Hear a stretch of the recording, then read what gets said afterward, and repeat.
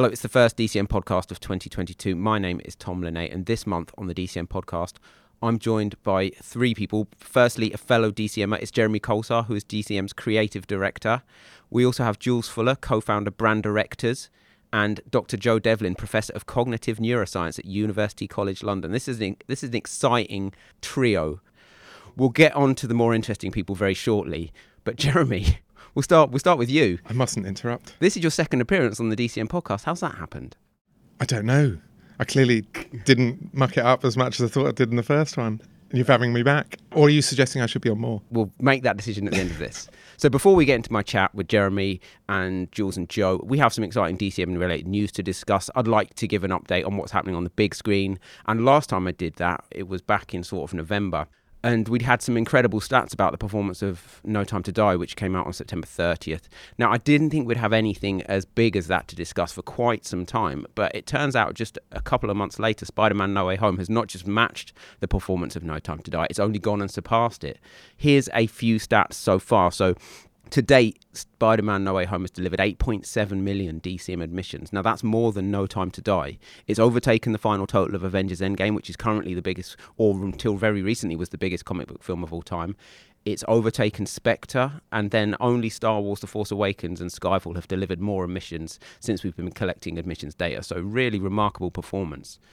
When you convert those admissions totals into industry admissions and use the latest Film Monitor data for Spider-Man No Way Home, you're looking at over 30 16 to 34 adult, 30 16 to 34 male, and over 30 16 to 34 female TVRs.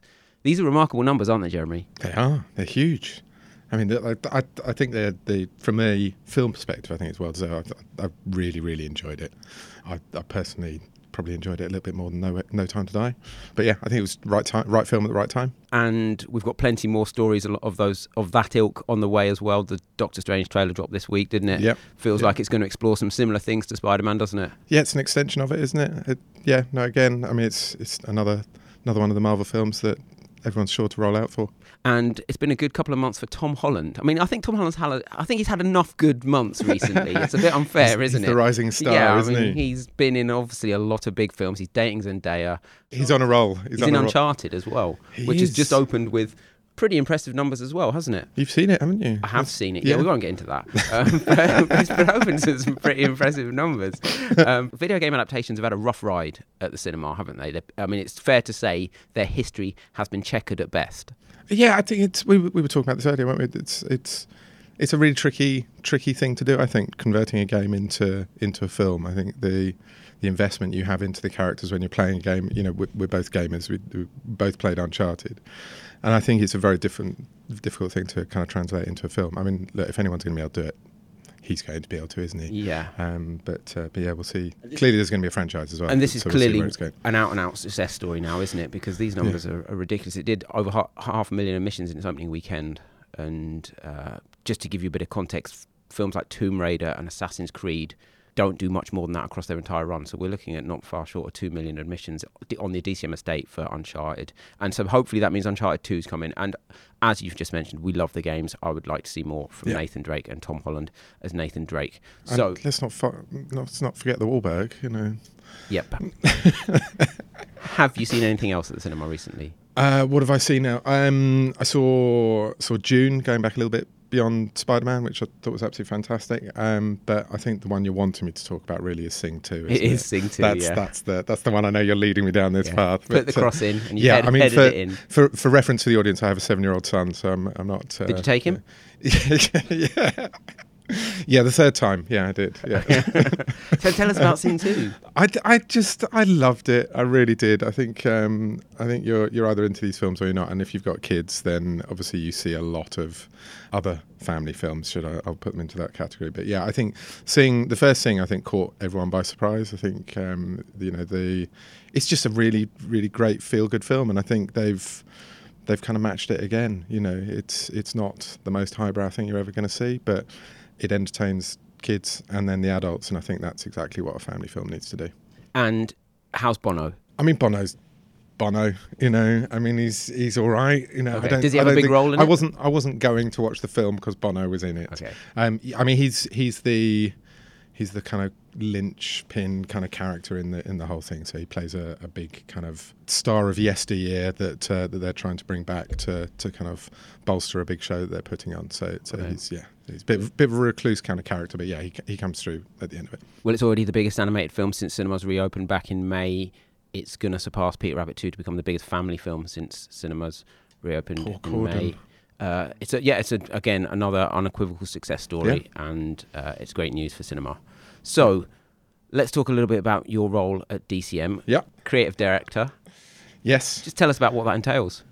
So I head up DCM Studios, so we're the in-house kind of creative team here. So I suppose, in short, we help brands kind of maximise the potential of cinema once they've kind of invested into it. So, you know, for brands within the building, I suppose, then we'll generally work with them to work out ways in which they can kind of maximise their campaign. So we do that through 3 pillars, really. It's content, which I think we'll obviously come on to a bit later, but then content, partnerships, and then kind of experiences, so kind of experiential kind of type activity. So we use all of the various different touch points across the whole of cinema to kind of create bespoke campaigns for brands. So DCM Studios is the creative arm of DCM. Yep. It's been running for a few years now.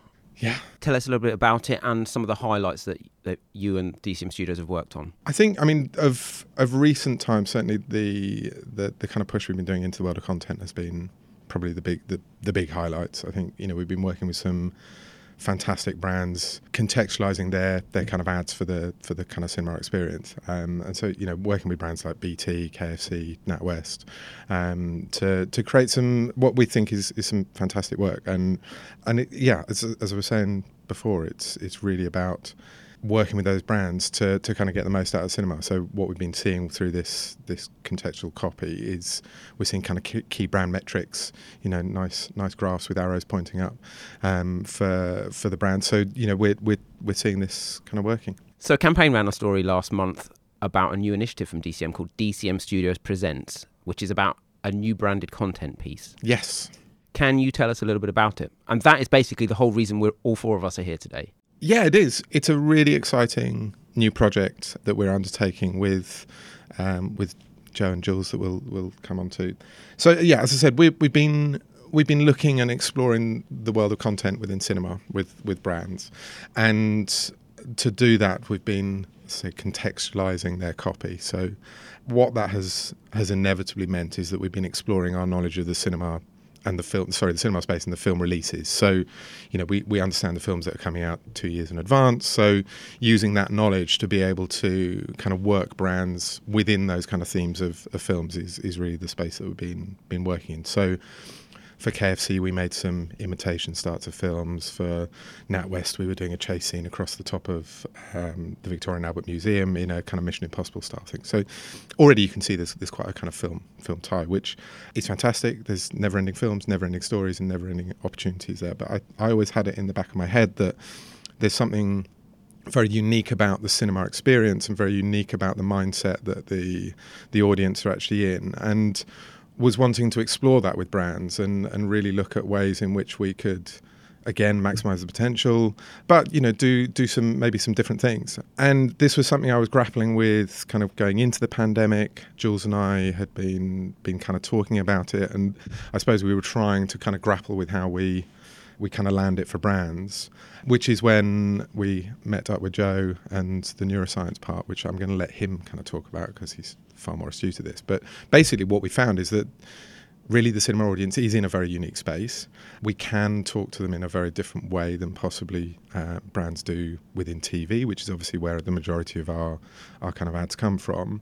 And this is us kind of coming out to market, showing people that, you know, we're meaning business within branded content and we're really wanting to explore it with brands. So the cinema ad reel has been in a fairly similar place for quite some time now. Mm-hmm. How do you see this fitting into the ad reel? At the moment, our kind of plan with this is that these films will be 3 minutes in length. We're going to put some nice idents around them to kind of give them a bit of space within the reels. But at the moment, we're saying that it will fit within what is currently our bronze spot. So that's at the end of the kind of standard ad reel. There's no reason why it can't go anywhere else, but that's the position that we've chosen. So it will hopefully become a bit of a I suppose a destination, a bit of a lean forward moment within the reels. As I said, we're going to be exploring from a production point of view what the differences are with cinema and how we can make the branded content specific for cinema. I suppose, some of the conversations we've been having is around, cinema is absolutely the undisputed home of powerful content, but that's very much been in the film's hands today, and what we're wanting to do is kind of start rubbing some of that off on the brands as well. So exploring big stories that brands want to attach themselves to, or big themes that brands are already trying to discuss, and bring that into cinema. Jules, you're co-founder of Brand Directors. Yes. Just tell us a little bit about who Brand Directors are and what you do. It's okay. It's myself and my business partner James Hare. We work with brands on longer form branded content, ad-funded campaigns, and we sit between the advertisers and the sort of best-in-class creatives, producers, and content platforms. And we work either very light touch with the production companies, or we can sort of take an executive producer role. But what we do is there's an awful lot of branded content around. The short form stuff is going great guns, but for longer form, it takes a slightly different mindset. And so we work with these fabulous directors who tell great stories. And what's your background in the industry? James was media owner side for 25 years. He was at places like Hearst, Microsoft, AOL, Condé Nast. So he's on that media owner and advertising side. I've come from content and production, right from the early days of working with Chris Evans on Channel 4, doing Disney. I've spent nearly a decade in Asia running a couple of TV channels out there, and then 17, 18 years at Endemol Shine, where I worked in development, in television, in digital, influencers, theatre, live events, and then eventually sort of branded content over the last 3-4 years. And then James and I, when we both left, we started our company, with all the knowledge of knowing that the TV guys, the film guys, the narrative guys are going to be approaching branded content in a slightly different way. And so what are some of the campaigns that you're most proud of working on? Last year we worked on a documentary with Ridley Scott Associates, Big Boys Don't Cry, which was Joe Marler, the rugby player, talking about his mental health issues. And that went down very well on Sky Sports. We worked with the production company. We worked with all the additional content around the documentary, as well as sort of getting other media owners attached to it. That was great. The project that brought us together was while we were still at Endemol, was called the South Pole Energy Challenge for Shell, which was following a father and son across the Antarctic. And they wanted a linear documentary, but it was for millennials, so we said, let's not do that, let's do it on Facebook. So if this 60-day non-linear documentary was made on Facebook, which we didn't know day to day whether we were going to get anything off the ice, but we managed to build this great story. And it did really well for Shell without them spending an awful lot of money. Which I'm assuming brands like. Yeah, we don't like that, but and we have honestly, the big thing for us is DCM Presents. Well, let's move on to that. So Jeremy obviously introduced DCM Studios Presents. How did you get involved? We've been talking about it since just before lockdown as an idea of putting longer form branded content onto the cinema screen. So 3 to 4 minutes of storytelling on a screen that is the best screen in the world. And it was it's a nice idea. It's quite good. It had something missing. So Joe Devlin, who is the proper star of any of this, told me about his work with the impact of cinema on the brain a number of years ago. Going to lockdown, I completely forgot it all. And we were having dinner about 6 months ago. Was it 6 months? 6 months ago. And he reminded me of what he was doing. I tried to pick the phone up to Jeremy that night, which would have been very rude. We were having a social dinner. But we all got together within a day or so. And suddenly it was like, okay, now we have everything. We have the media space and the creative direction. We have us doing the content and getting the right production, and then we have proper science to show why this is such a good idea, both on the way in and on the way out, and how that. And whilst it's amazing on the screen in that first instance, then the recall once you've seen it on the cinema. So suddenly it felt like everything was in place. And as with anything, you sort of wonder whether is this going to attract the agencies? Will they be interested? Everybody has just said it's a great idea. Quoting one agency is that it's a banging piece of media. I believe that's quite a good thing. Is that? Yeah, that's quite a good thing.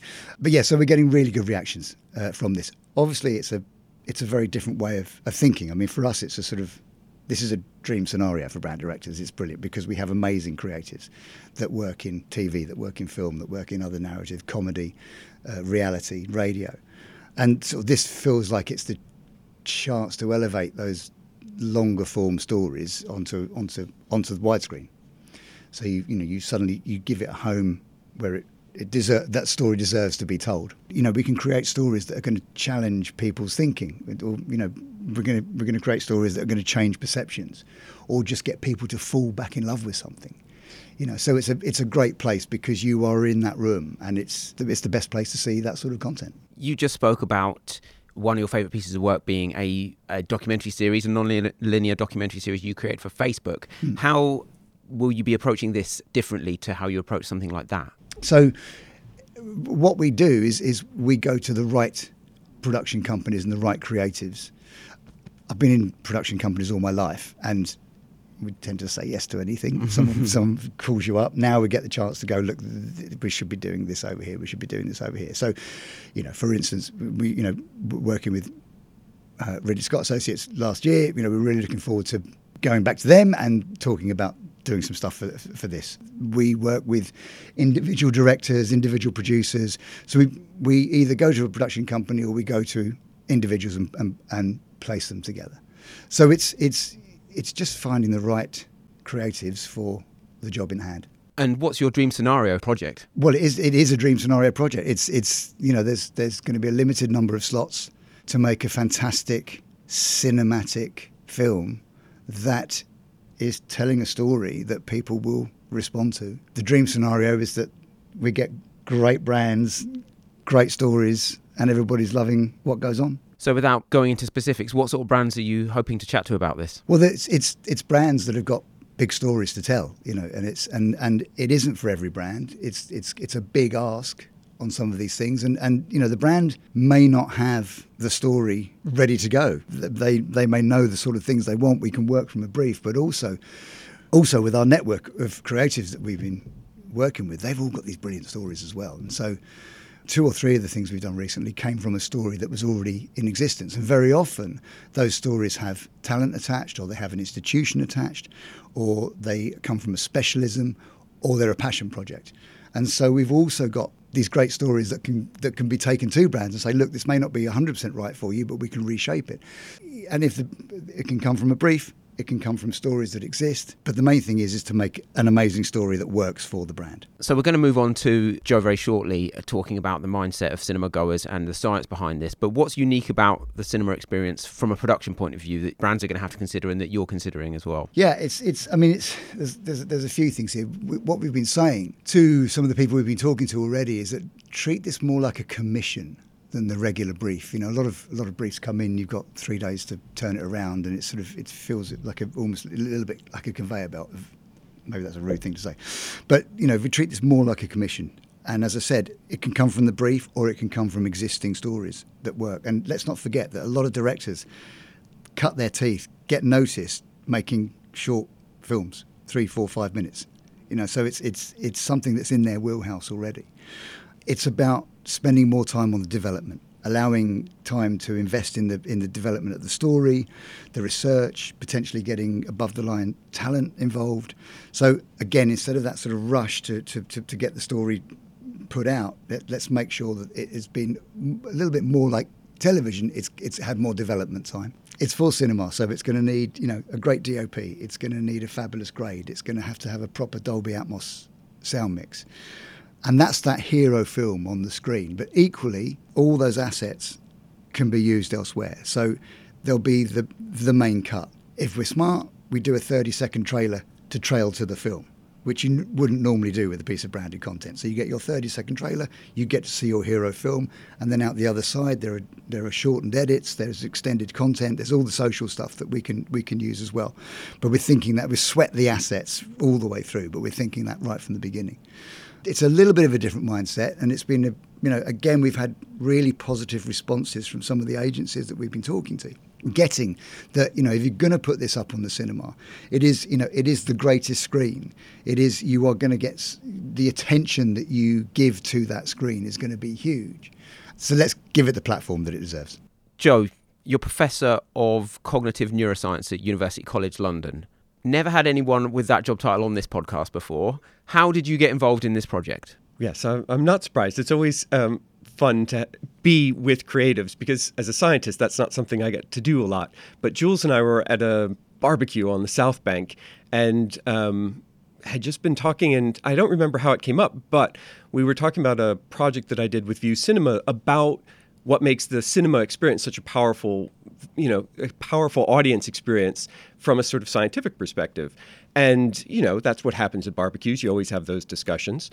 So Jules got really excited, and then he started telling me about DCM Presents and said, is there any way that we could try to leverage some of that science and put it into this kind of extended brand, film in a way that would really get audiences engaged, but also the creatives who are producing it. What can you use the neuroscience for to try to enhance that, the content that they're producing, and how will that benefit the people in the cinemas who are actually viewing these things? And that was a natural fit. So we've been talking ever since. So Jules mentioned something that kind of stuck with me. He talked about the impact of cinema on the brain. Can you go into that in more detail in sort of terms that I would understand? Of course. I think that everybody knows, having been in the cinema, that it is a really powerful environment. And the question is why? What is the science behind that? And I think that there are multiple aspects to it. One is the fact that you're in a different location than your normal existence, right? So going to the cinema is an event. You're in a special place. And one of the things that we know about the way the brain stores memory is that the way you actually learn things and acquire new information is very closely related to a part of the brain called the hippocampus, which is important for spatial location. So literally being in a new location actually helps you sort of take in new information. You remember the content better being in a cinema than if you were watching, say, the same content at home on your TV or on demand or something. So there's one aspect. Another is you're in a live audience. So we don't tend to think of it that way. But of course, you're in this environment with maybe another couple hundred people. You're all experiencing it at the same time. And there's this effect that's known as sort of emotional effervescence or emotional enhancement of being with other people. So you experience the story, the narrative arc up and down in terms of the highs and lows, but that actually is enhanced. You have a stronger emotional reaction just by being around other people who are in the same sort of environment. And again, that's a unique experience in a cinema. It's also a very undistracting place. You turn off your phone. There isn't other things going on competing with your attention. And one of the things that we know is that when you are switching tasks, so you're just looking at your phone and talking to somebody or doing whatever normal happens in your life, that it takes a real overhead on your brain. So something like 40% of what's happening you can miss if you just keep switching back and forth. You don't have any of that in the cinema, right? It's this quiet environment where you're fully immersed and you've got this audience, you're in a special location, and on top of that, you have this humongous screen. And one of the things that we know about vision is that literally the size of the screen matters in terms of how much of your brain is engaged by it. So watching it at home on your 80-inch screen is probably more impressive than your phone, but it's still nothing like being in the cinema, where you have it as full visual field and that extra brain capacity that's engaged by the screen means that you get stronger emotional reactions and you actually remember the content better as well. So there are lots of things that are really unique about a cinema experience that make it a really powerful environment. So this is a unique experience that cannot be replicated anywhere else. So to some extent, it's actually replicated reasonably well in theater, live theater, right? So you have a lot of the same sort of characteristics. The only difference is you don't have a very large screen, but instead you have actual live people performing it, which has its own sort of benefits as well. So in normal day-to-day life, there's very little that sort of compares to being in the cinema. But if you're in a theater if you're in a live experience kind of situation, some of the same characteristics are present. So you mentioned that people remember things better when they've seen it in the cinema. Can you go into a bit more detail on that, please? Sure. So there are two aspects of that. One is this unique location, and you're taking advantage of the fact that this bit of your brain called the hippocampus is important for storing new memories and for being in different locations. And the other is that it's normally in a narrative arc, right? And the narrative arc is really important for acquiring new information. So there's this amazing study that was done in the US years ago with basically A&E doctors. And they had changed the rules about opiates, which are pain drugs. And if you're an A&E doctor, you prescribe pain drugs every day. This is kind of central to your job. But they had these 6 new principles that they needed to get across to people. And they did it in this really cool study where they either embedded it in a one-page narrative or they just gave them the 6 facts that they needed. And they just sort of randomly gave it to half of the participants as a narrative and half as the facts. And then at the end of the conference, they sort of quizzed people on how much of the information they had remembered. The people who had it as just facts basically remembered 2 of the 6 on average. And the people who had it in a narrative remembered 3 out of 6. So there's a 50% improvement. And it's worth bearing in mind, this is information that's relevant to them doing their job on an everyday basis. So this is things that they're highly motivated to remember anyway, which just goes to show how incredibly important narrative is for getting people new information. And of course, in the cinema environment, it's all narrative. Narrative is king, and that plays an important role in sort of encoding it into your memory. What we then see is how you retrieve it over time really makes a difference too. So when you get reminded via TV ads or social media content or Instagram post, whatever it is that sort of recalls it back to your memory, that reinforces those memory traces and helps you keep them for a longer time, keep it a little bit fresher in your brain, makes it easier to retrieve them. So when you encode the information in a unique situation like a cinema, and then you have these kind of periodic reminders that trail over time, you're just reinforcing that information such that it's much easier to come to mind.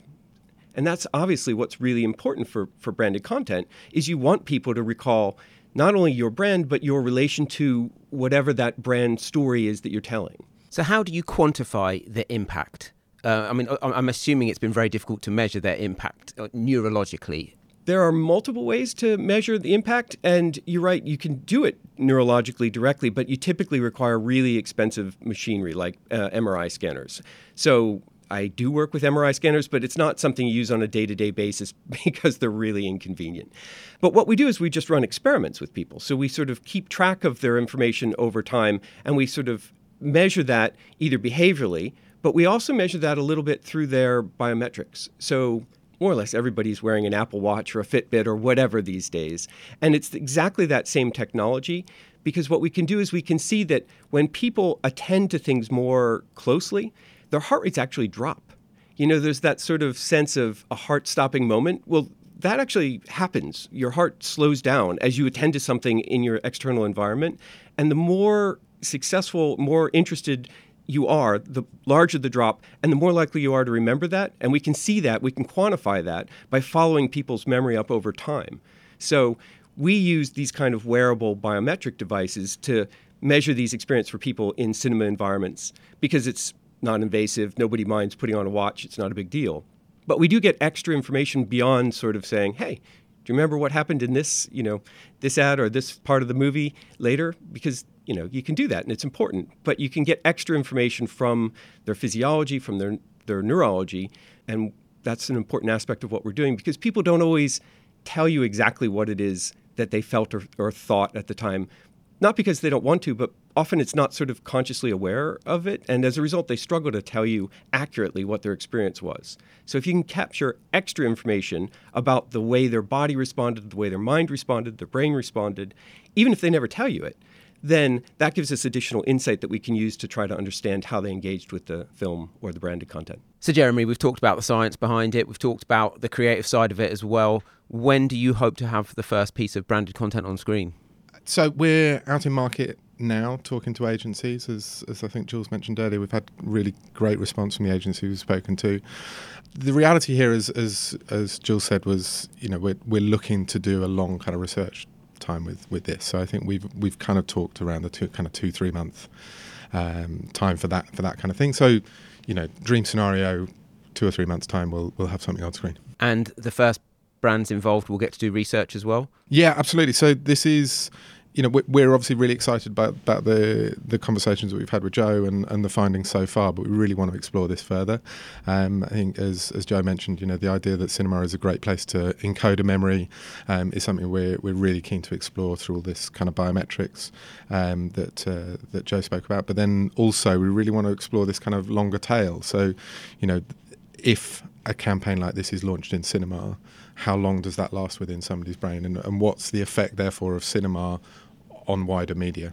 We've talked from a media perspective about the importance of launching, landing, impacting a kind of a campaign within cinema through our media research, and we're really wanting to kind of explore that further with the science as well. So it's DCM Studios presents.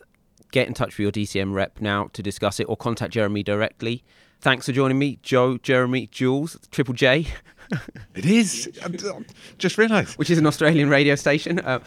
Shame it's not Double J's. We've got Double J's over the road. But yeah, thanks for joining me. My name's Tom. I'll be back next month on the DCM podcast. Thanks for listening.